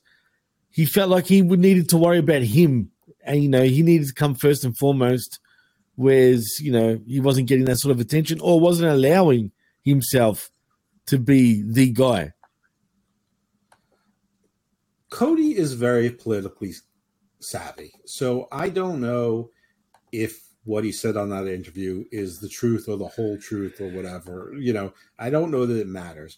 I think that he would do what's best for business. I'm also not sure of whatever issues he had with the Bucks and Omega, if it wasn't tied into their EVP status, and if that was gone, and if they didn't have the ear of Tony Khan, if he had more of the ear of Triple H than they did, and the roles were reversed, would he be happy and smug about that, or would he be gracious about it? Would he be professional? Would it not matter because none of them are in management? He could be on Raw, they could be on SmackDown, whatever it is. I think that he's been in this business long enough. His father's been in this business long enough. His brother's been in this business long enough. They didn't always get along. I'm not even sure they get along now. But Cody was there for Dustin when he needed him. For sure. So I think that he could probably let that go. And I think it would be sort of, if you're WWE, it'd be sort of hard. How could you resist the temptation of having 4 out of 4 the executive vice presidents who founded your competition? I mean, how much of a PR coup is that? Like, it's just kind of how bad must this other promotion be? How much of a mess must it be if all 4 of the people who were starting a revolution, they not only Benedict Arnold on the revolution, but they came right back to us. They came right back to the British Empire. Wow. It would be interesting. If that does happen, it would be a coup and a half for WWE, only because of, like you said, the status of all 4 of these guys and how bad must AEW really be in the back, because, I mean, that signifies that things aren't really rosy on the other side. It sure as hell did. And I think that people are seeing that now, but I guess disorder is good for business, real or imagined. Jeez. On this subject, sort of ancillary, is that Hangman Page issued a weird tweet or statement. God. And it was almost like a love letter to the Dark Order. It read almost like a eulogy to the Dark Order or a farewell. I mean, it was almost like a suicide note. I don't know what it was, but he had like comments to everyone, but including Stu Grayson and Cabana, and Alan Angels, and for having a small dick. Right. Yeah. I mean, all of it. But it was almost like a goodbye to the Dark Order, which, if that's what it is, good. He should never be with the Dark Order again. Ever. If he ever expects to be, a star in this business, but it read deep. It's almost like he expects to be fired too. I mean, and this is all we don't know the suspensions. We don't know the details of injuries. We know that BTE was delayed for a day, then it was put on hiatus. We don't know when it's coming back, if it's coming back. I don't miss it. We know that the innocent Buck, Pat Buck, is back at work, so he was only suspended, I guess, for a short period of time. I imagine in the investigation, that was in air quotes, folks, maybe there's a real investigation. They determined he was just trying to break up the fight and wasn't, an aggressor or anything like that.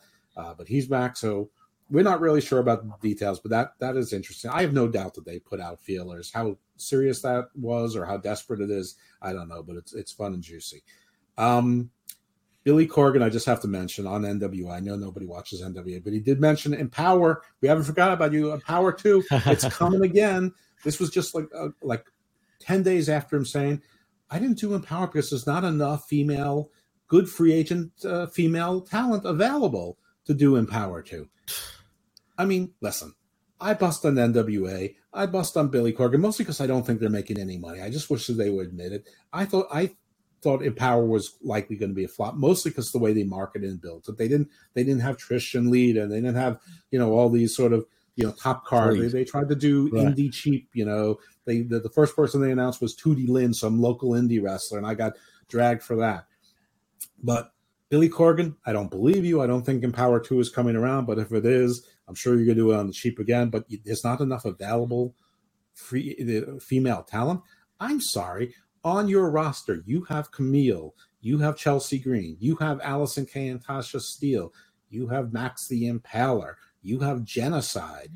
In terms of free agents, I'm sure Mickie James would make herself available for this.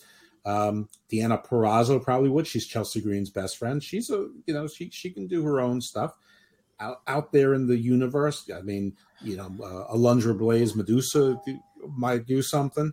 And there's all sorts of other women out there in the verses. You have Eva Lise, you have Miranda Alizé, you have Trisha Dora, Willow Nightingale, who I don't think is signed to AEW, and I don't think she's under any contract. I think she's just appearance. There's Holly Dead, there's Taya Valkyrie. There's plenty. You have CJ Perry, Lana. I mean, there are plenty of people out there. Don't tell me you can't put together a card. I don't know what her wrestling status is, but Maria Manic is somewhere. Angelina Love, I think, is on your roster. Mandy Leon's a free agent. You have Velvet Sky on your roster. There's all the beautiful people right there. True. No, you're right. Spot on. And you know what, Jeff? I think women's wrestling is on a bit of a renaissance right now. I mean, there's a lot of them out there and a lot of decent ones at that too. Yeah. What about Big Swole? True. What's happened to her? Big Swole and get some good press over that. I mean, and plus, she's as good as any of the people I just mentioned at this whole wrestling thing. You couldn't reach out to Joshi, a Stardom or whatever. I don't think they have an exclusive with AEW. I mean, there's got to be some Japanese female wrestling. There's I'm sure there's luchadoras. There's from AAA or CMLL. I mean, I know you can only pick one or the other because they don't speak to each other. But that's all part of it. So that you could definitely put together an 8 to 12 match card if you needed to. You could even put together an 8 match card in like a battle royal or something. Absolutely. And find some legends as well. There's people out there. So he's full of shit. Jazz, ODB. You could have attractions in there as well. So Billy Corgan, you're full of shit again. All right. So Dynamite. I really hated Dynamite. I thought it was really disjointed. There were a lot of things that didn't make sense to me. I cannot make sense of the numbers. But let's stick to the things that didn't make sense to me. You have Josh Woods, who was challenging Wardlow for the TNT title, who has now pivoted to challenging and getting a match with Samoa Joe for the Ring of Honor television title. No idea how that works out. You had a pretty bad match between Sammy Guevara and Jon Moxley. Both Tay and Anna Jay got involved. Didn't matter. Sammy Guevara still lost. Probably the right decision, but why? If he's going to lose clean, then why have him lose clean with interference too? It just weakens everyone. It makes everyone look stupid. Then you had MJF come out for a promo. Wake up, Jimmy. I'm awake. Don't worry. Yeah. All right. You MJF cutting a promo, and listen, he's done better promos. This was sort of weak heat, but he's basically saying that Jon Moxley was bullied as a kid. MJF 6 months ago or 8 months ago, you did the Jew Boy promo where you were bullied in school and all the kids on the football team didn't like you because you were Jewish and they threw quarters at you and had you picking up the quarters. You were the one who said you were bullied, and you had your mother provide texts from when you were 13 that it was true to support it and all this. But now Jon Moxley's playing the character. He's the scared little boy. You're the real thing. When you told us you were if you're supposed to be authentic, even in your character, this is nonsense. Unless your character is just a narcissist where the truth moves when you want it to move. It's fluid, but that hasn't been it. Yours has always been you were the truth-telling hard charger. There was something else they did that didn't really make a whole lot of sense to me. Like he talked to Moxley about being drunk, but then he said you kicked the habit. No, don't do that. Say, I don't believe that you kicked the habit. Go all the way, go all in with that shit. He barely mentioned Jericho and Bryan Danielson, which, either means that Moxley's going to win, so that's the only reason he'd be targeting him, or that there's going to be a feud between him and Moxley no matter who wins afterwards, which if Moxley doesn't win, doesn't make any sense why Moxley would be right back in the title picture with MJF, presuming he cashes in the chip unless he's going to fail and they're both going to be trying to work their way up from the top, which That'd be funny. I mean, it's possible, but all those things seem unlikely.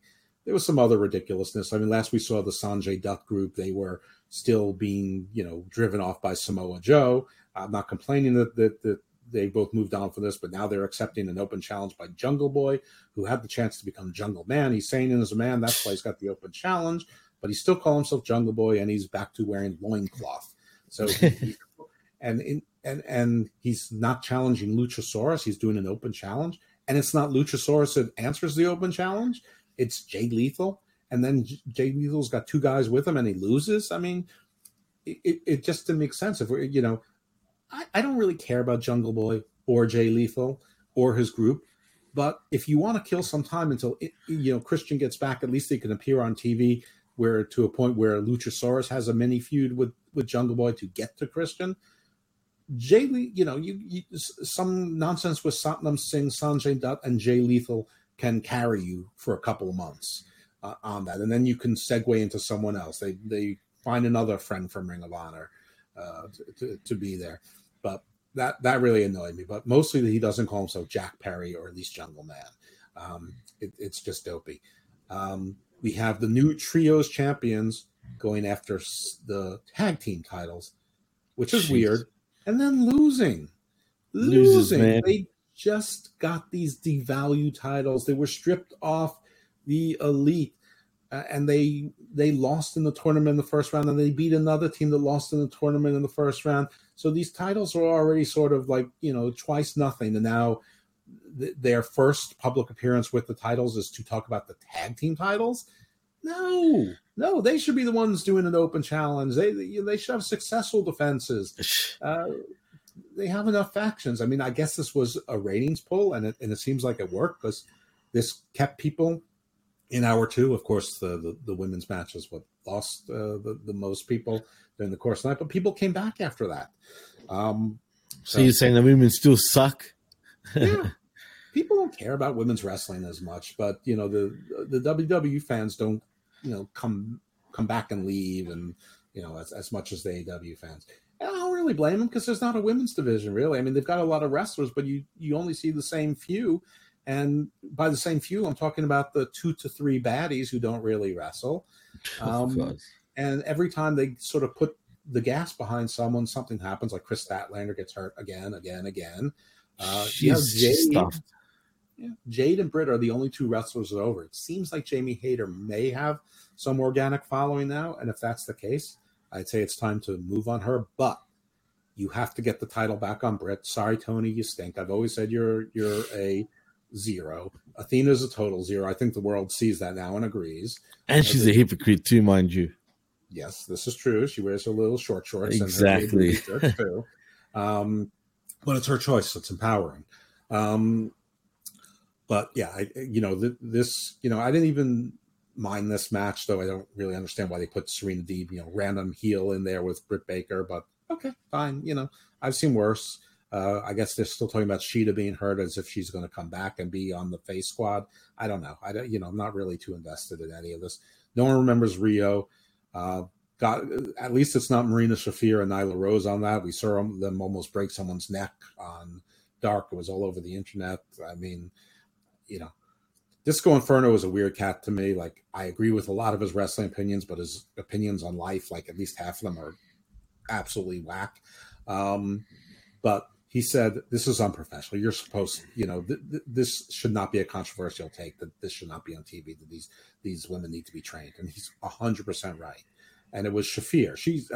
People can say what they want about Nyla, but I haven't noticed that she is particularly dangerous. I mean, Nia Jax was more hazardous than Nyla Rose. Right. Marina Shafir, she's a walking hazard. I mean, literally, she is the problem, and not in the way that she thinks. Plus, she's not athletic, really. Like, I don't know, man.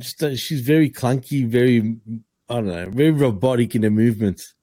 Right. And if you're not doing the Undisputed Elite as a ripoff of the Undisputed Era, and you're not because you released Bobby Fish, or didn't renew him in a 9-month contract or whatever the fuck it was. And Kyle O'Reilly, had neck surgery, and Roderick Strong is injured, and who knows when, how serious that is or isn't at his age. why you keep a Marina Shafir around. All right. So anyway, so a lot of goofy stuff on this, and I note that even with, and I was annoyed because this could have been a reset. The only reset I liked, and they blew the reset, was Hobbs. He had a squash match. He cut a really good promo in the ring. He's changing the chapter. It's the next book of Hobbs, or next chapter in the book of Hobbs. He's done with Starks. It took him 4 minutes to beat him, 4.5 minutes. And then Starks comes out of the crowd looking small as hell except for his gigantic head. You know what? No. I mean, Hobbs beat you clean in 4 minutes and 35 seconds. So now does everyone have to have their CM Punk moment where they get squashed and then have comeuppance? I mean, is this what we want to see? How do you build Hobbs? No, he should move on. Exactly. Back of the line. This is a bad move from the start, Jeff. They should have never booked these two against each other. Heck, they shouldn't have even split them up just yet. I agree. I thought they were a damn good tag team. They moved together well. They had a good chemistry. They worked off each other. That scene they did, I think it was Lake Michigan or something, or Lake Erie, where they were in the fur coats and in the freezing cold. That was great. So I don't know. I don't know what to say about it, but they could have done a reset with something with Hobbs with a new program. He's challenging Wardlow. I don't know. That would be a cool Hoss battle. Sure. Put Miro back on TV. If you filed a trademark for the House of Black, so you're not giving up on that gimmick, you should have featured Buddy and Brody and have them win a match. Have them beat somebody. Have them beat the hell out of Dark Order. Get their revenge. Maybe bring in whoever their third member is going to be, if at all. But what do you do with them two right now, Jeff, without Malachi Black? Fuck if I know. What are you going to do? Turn Sting? It's Sting! I don't know. I mean, but maybe nothing. Maybe let them control their own narrative. Maybe let them pitch whatever their idea is. I mean, I'm not sure if they really make much sense together. I don't know if they even like each other. I mean, I know that Tommy and Malachi Black, Aleister Black, had relationships with both of them. But I don't know that they had that, that they have any relationship with each other, absent this. True. So I don't know what you do with them, but they're both too good to be on the shelf, and Miro is certainly too good to be on the shelf doing all things. Maybe you'd have Miro, instead of the promo you just cut that God abandoned them, maybe you go, I thought you abandoned me, but in the end it turned out you didn't. The devil was snuffed out. You rewarded me, and now I'm finding lost souls, and I found my first 2 lost souls, and you have these druids and they take off it, and it's Brody and Buddy, and now they're with Miro. Is that cheap? Is that lazy? Yes, but is it something? Now you have a threesome who could challenge for the trios titles, and you get them on TV. I would rather Miro as a solo star. I think he's big enough. I think he's recognizable enough. I think he's got the charisma enough, and when he's happy, he's great. It's Absolutely. He's easily unhappy. He's like FTR. He's always, FTR, they should have been on TV. They should be talking about, we want to unify these titles. We know that the Acclaim have next, but we're coming for whoever wins that belt. Ass boys, you're not the only ones. Don't forget about the top guys. You may be the ass boys, but we're the top guys. And for sure. Whoever has those belts, you have a target on your back, and we're coming after you. It just could have been a reset to remind us just how deep the AEW bench is. And it didn't have to be the formula of Jericho Appreciation Society, then cut to MGF, one women's match, and then more Blackpool Combat Club. Now, we did get an introduction. MJF said, my best friend, and Stokely Hathaway came out with his group. MJF introduces his best friend, then disappears. Poof! Like a ninja. He's gone. He just leaves his best friend and in there with his new faction, which he makes clear they're not a faction. They're only a group to help MJF. But after that, they're all on their own and they go their own separate ways. But they're a faction called the Firm. MJF says they're the only stable for hire. MJF's entire run in AEW has had him hiring henchmen from Wardlow to the Butcher and the Blade to the Pinnacle to the Andrade family office to Morrissey previously. I mean, isn't he also the one that he hired Nick Gage and Juventud Guerrero for against Jericho? Right. So I mean, everyone's been for hire in this thing, including The Stable. retainers. So, right. This is, this was weird. Stokely tried, but there's no connective tissue between these guys.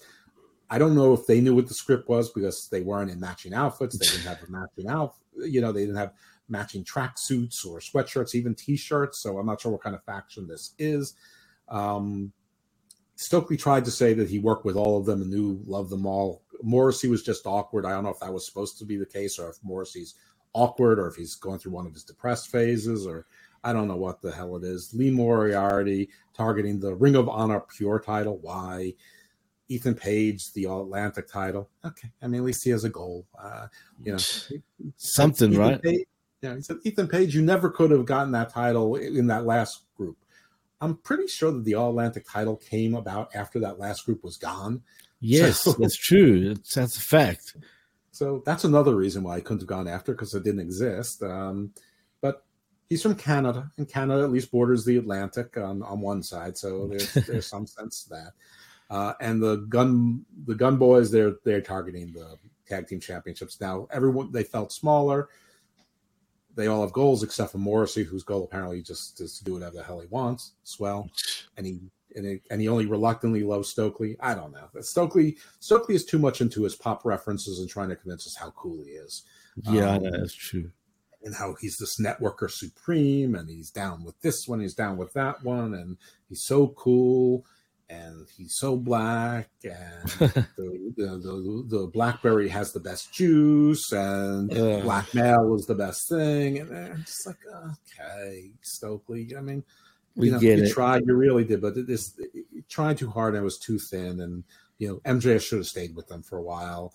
And said, I appreciate you guys having my back, and I know when I need you, you'll be there. And then he should have walked away. I mean, they should have shaken hands and hugged and all that other good stuff. So that was Dynamite. So we have the Arthur Ashe, the big show next week. I guess Dynamite's going to do killer ratings. Do you happen to have the card up, or can you get it up? I the can. Card, that is, not it. No, I know what you're talking about. Grand Slam. All right, while you're doing that, I will say that All Out, their estimated buys are between 135 and 142,000, which is how much? Between 135 and 142,000. Apparently, the final numbers won't be released for months, but that's their estimate. If that's the case, that's All Out last year. And this is, by the way, this is Tony Khan's measurement. He does show to show, year over year. That's the measurement he likes because AEW buy rates have not been linearly high, so he does the show over show because that's the metric that satisfies him. Well, last year's All Out was the big Punk debut. You had Daniel Bryan, Bryan Danielson, you had Adam Cole come in, Ruby Soho, and last year it did 205,000. So this year, let's just say they did 140, which is on the high end. And by the way, these estimates always end up being a lot less a few months later, and nobody talks about it. True. So that's down like 30%, not a full third, but close. So down 30% last year. It's also down linearly from Double or Nothing and Revolution. So it's also down, chronologically and show over show. It might be over Forbidden Door. Forbidden Door, I think, ended up being 127, something like that, and 7,000 came from New Japan World. But if you believe their estimates, they came in above New Japan. All right. So here's the card as it stands now. Jesus Christ, I can't read that. All right. So the TBS title, Jade Cargill versus. Oh, we're going from the bottom. All right, here we go. Now, can you read it? Is that Diamante? Yes, not confirmed though. I never heard of this matchup, but whatever. Okay. Listen, we haven't seen Diamante in a long time. I do know she's been on Dark a few times.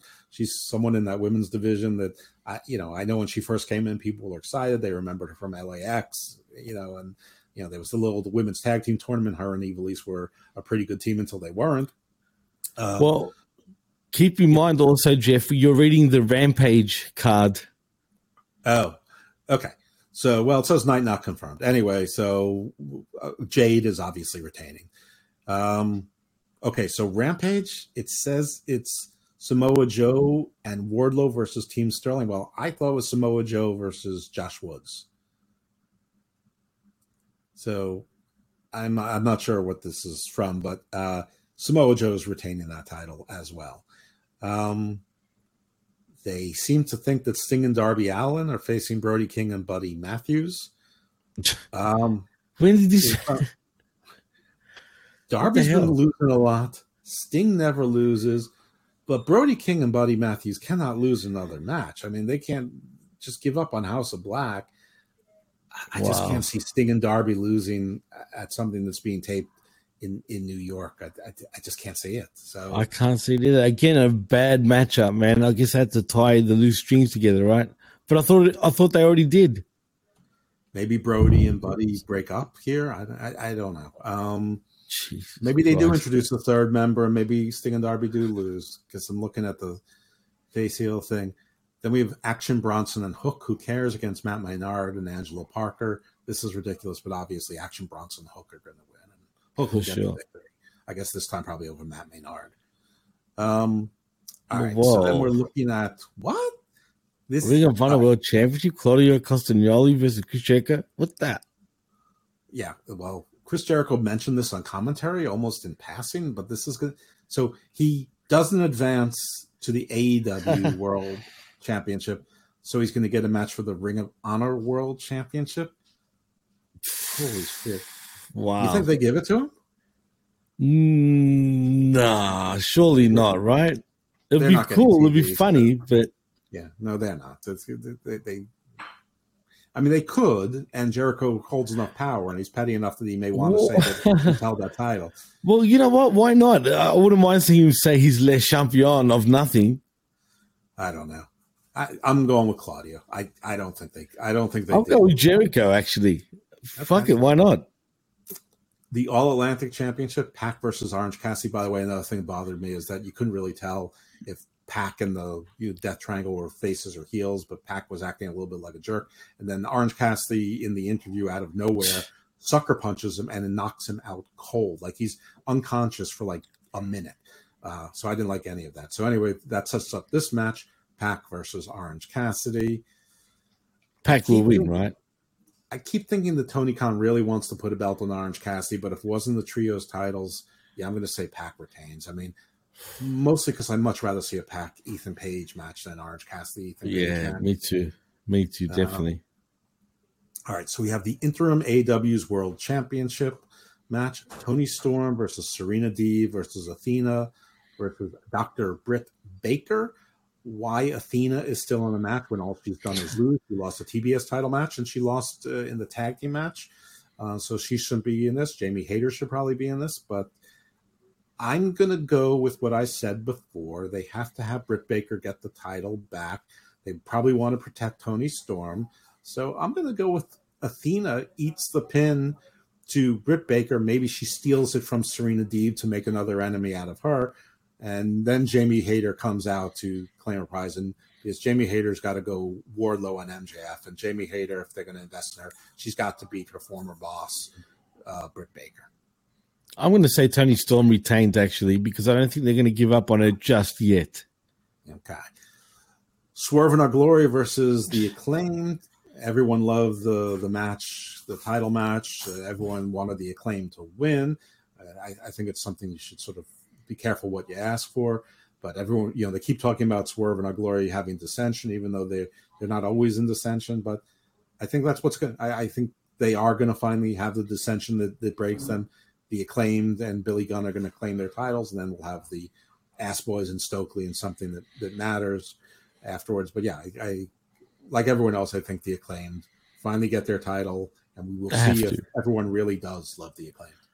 They have to. It's surely this is booked for the simple reason of the Acclaimed going over here and winning the AEW Tag Team Championships. Right, and then let the Keith Lee's buried, refrain come out again. Anyway, yeah, I agree. The Acclaim, and then we have Jon Moxley versus Bryan Danielson. I'm really tempted to have Jon Moxley the first 3-time champion, but I think Jon Moxley does want to take time off. I think MJF attacking him to get him out of the way might make some sense. I don't know. But Does it Bryan really? Danielson as your standard bearer. When things are rough and rocky, you can't do much better than Bryan Danielson. So I'm going to pick Bryan. I'm going to go with you. I'm going to go with Danielson only because of it's the type of event. It only makes sense for him to win in New York City. It'll be a big deal. Everybody will be yesing, and there'll be, one happy moment in AEW. Plus, I think it'll be good for AEW to clean their image a little bit and have Danielson be their champion. Yeah. All right, so we have our picks for that. All right, so in some other news, there's new WWE Women's Tag Team Champions. Damage Control beat Aaliyah and Raquel Rodriguez, rather. It wasn't what we all thought, where Aaliyah was going to let her down and Raquel Rodriguez was going to turn on her. Just a clean win. I don't know how they got there, but, or why they took this path to get here. I'm not sure that they really got anyone over. Maybe a little bit Raquel, a little bit. But anyway, so, Bayley's group has their tag team champions, and now Bayley can look towards Bianca, which is fine. They were on Rampage when Jade Cargill said, cut the shit was bleeped during Rampage. That's weird. However, MJF snuck a shit in during Dynamite, but no one else cursed, and there was no fake blood. There was no planned blood. Now, Powerhouse Hobb looks like he did cut his gum or his tooth during the match. That was real blood. It was hard way, but definitely wasn't planned. I'm not sure if MJF just cut it, snuck it in there before the censors, and if he'll get in trouble again, or if they think that shit in the 8 o'clock hour isn't that big a deal. I mean, that shit is definitely PG, but we'll see. In some other news, the Fight Forever video game is now available for pre-sale. I don't know when it's going to be released. Maybe no one does. I was going to ask. Right. But, we continue to watch that saga. They have a lot invested in that. And, I guess we'll find out if it's a good game and how it sells and all the other good stuff. And there'll be silly internet arguments about that. We'll probably never find out if they make their money back. Well, I'll definitely be buying it. So I'll give you a first-hand sort of review of the game once it comes out, whenever that is. In news you guys can't use, first of all, apparently, even though Ronda was having wardrobe problems, apparently Sonya Deville had a nip slip during Raw. I did not see it, so I cannot verify it, but I've heard that it was verified, so what can I say? Also, news you can't use, Control Your Narrative, including EC3 and 5 other guys who I couldn't tell you who they were on NWA. Saying that Control Your Narrative is now going to take over that place. So there's another great indication that Control Your Narrative is just doing so great. Ironically, Flip Gordon is also on NWA and has also been in Control Your Narrative, but he's not part of the Control Your Narrative group. So I guess he controlled his narrative out of that, and he hit them with the Men in Black light, or they hit him with the Men in Black light, and he forgot he's with Control Your Narrative. Then again, it's Flip Gordon. He doesn't have a very bright light to begin with. So but speaking of EC3, in the most interesting thing of the week, we've had a little bit of Velveteen Dream and EC3 battle this week. Yes. So EC3 at some point said basically the Velveteen Dream was filming WWE talent without their authorization in bathrooms when they were naked. First it seemed like the locker room, then it seemed like at a party. Yes. And there was cocaine apparently. Right. And then EC3, who recently got arrested twice in 1 week and apparently got arrested once about a year or so ago. We don't know. As a asterisk to this, Shante the Adonis is the guy who bailed him out of prison. Which is weird. I didn't know they were friends. I didn't either. Maybe they're not. Maybe they're just friends enough. I don't know. I don't want to make too little of it. I don't want to make too much of it. It just seems to be the case. But Velveteen Dream went on his cell phone, basically acting like he was me, like he doesn't know how to work technology. He's like, is this on? Is this on? It's like old man of the clown. And basically goes on this rant about EC3 and saying none of this happened, and he has proof that none of it happened. And EC3, cocaine's a hell of a drug, which is a fun thing to say when you're Velveteen Dream, and just got arrested a couple of weeks before. And in the police report, one police officer is saying that while they have you pulled over and they're verifying information, that you pull out a bag of cocaine and do a line of cocaine right in front of them. Wow. So we have two guys who are not exactly sympathetic. EC3, whose entire body and the shape of his head have changed. He's got that roids, belly where you have like a pot belly but abs. Yeah, that is the weirdest thing, man. What's up with that? Yeah, making a lot of strange decisions. Control Your Narrative is obviously a flop. Yeah, Velveteen Dream, who everyone thought was going to come. He was going to go to the AEW. He's going to be rehired by Triple H. Then you find out he was arrested about 14 months ago. Then he gets arrested twice in 1 week. And the first time he gets something called a no action, but he gets arrested 3 days later, which I'm sure will cause that no action to be reversed. I think it already has. So he's having a bad week, and now he goes on I think it's an Instagram war with EC3, who, jeez, as of the time of this recording, has not responded. But I like to call these cocaine wars. Without any con, it seems strange. But the saga Velveteen Dream. I mean, is there anything that you have to add to this thing? Because I know you follow shit like this more closely than I do. No, you've pretty much reported exactly what's been going on and the same information that I already knew. But yeah, no, there's nothing else to really report about other than what you're saying. Yeah. I don't have any injuries to report, which is probably a good thing. I'm sure there were some, just haven't heard about them. I'm assuming that Dewdrop's nose was broken in the match on NXT, because we didn't see her and Nikki Ash at all this week on any show, including NXT. So it's probably letting that heal up. But aside from that, again, a good injury week wrestling-wise, in that we don't know of any. And the reigns. So first of all, before we sign off, I want to thank Jimmy for stepping in. I did not know Steve had this issue until this afternoon. I don't think he knew that I was going to plan and go ahead and do an 100th show without him. So he probably feels betrayed. Maybe he's the one that's filing for divorce right now. But I didn't want to, we missed a show 2 weeks ago, which was unplanned. And I didn't want this to become a habit where we miss shows to our loyal listeners. So I wasn't really prepared to do a solo show, but I also wasn't really prepared to be the lead of one. So if this show doesn't have the same entertainment factor, the same energy, or the same flow, it's not Jimmy's fault. It's not really my fault, but it's more my fault than anyone else's, just because I couldn't adapt on it. Man. Come on, but now. hopefully if you're listening, you don't find that was the case. Hopefully you feel like you got your money's worth, which is free, or your time's worth. So I'm going to do ratings. Impact last week did 60,000, which was pathetic, down from 44,000.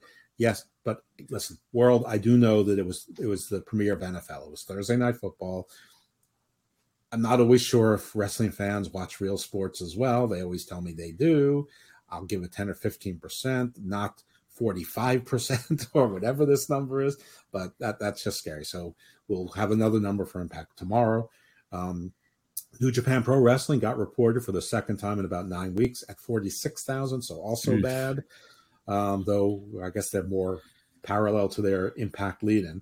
SmackDown did 2.367 million, up 290,000 from the preceding week. Rampage did 429,000, down 56,000 from the preceding week, which made the Dynamite numbers even stranger. Raw did 1.7 million, down 400,000. Really? Yes, I know it's the premiere of Monday Night Football. I get it, it's the NFL. But from 3 weeks in a row over 2 million to losing, what is that, 20% of your audience to football, to a Monday night game after 4 days of football? I don't know. I would be worried, and maybe it's I'm not gonna say honeymoon is over, but if you want to keep those numbers up, WWE and Triple H, you better step up your game and note some of the things we talked about earlier in the show. NXT 728,000, up 52,000 for their anniversary show, which I thought was an okay show. I don't think it was great, but it was a 1 year show, so maybe that was the special factor of it.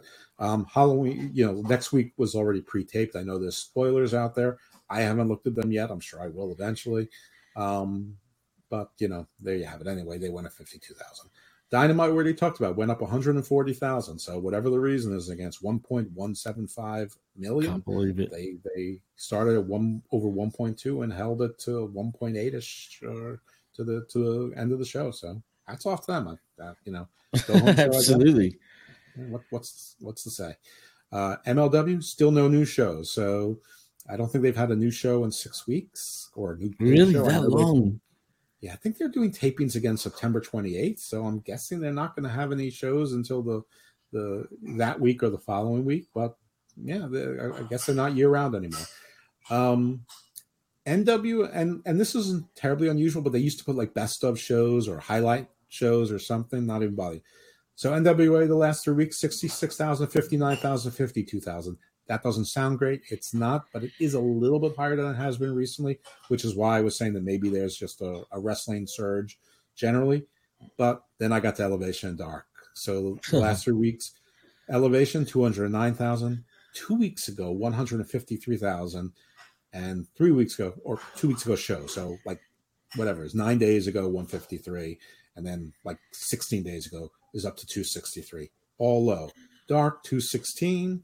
9 days ago or 10 days ago, whatever it is, 8 days ago, 213. And then, add 7 days to whatever it is, 226. So all very low. It wasn't that long ago that these were in the 400,000 and 500,000s. I was talking about the 700,000s. Yeah. We were talking about the 800,000s to $1 million. So, so about that rising tide lifts all ships. It doesn't seem to be extending to YouTube shows. And the only thing I tell you about NWA is that the Cardonas have been a lot on more, and Bully Ray's been on a couple times. So I'm thinking that Matt Cardona, Chelsea Green, and her doing that boob shot maybe have spiked some ratings. But again, thank you, Jimmy, for stepping in.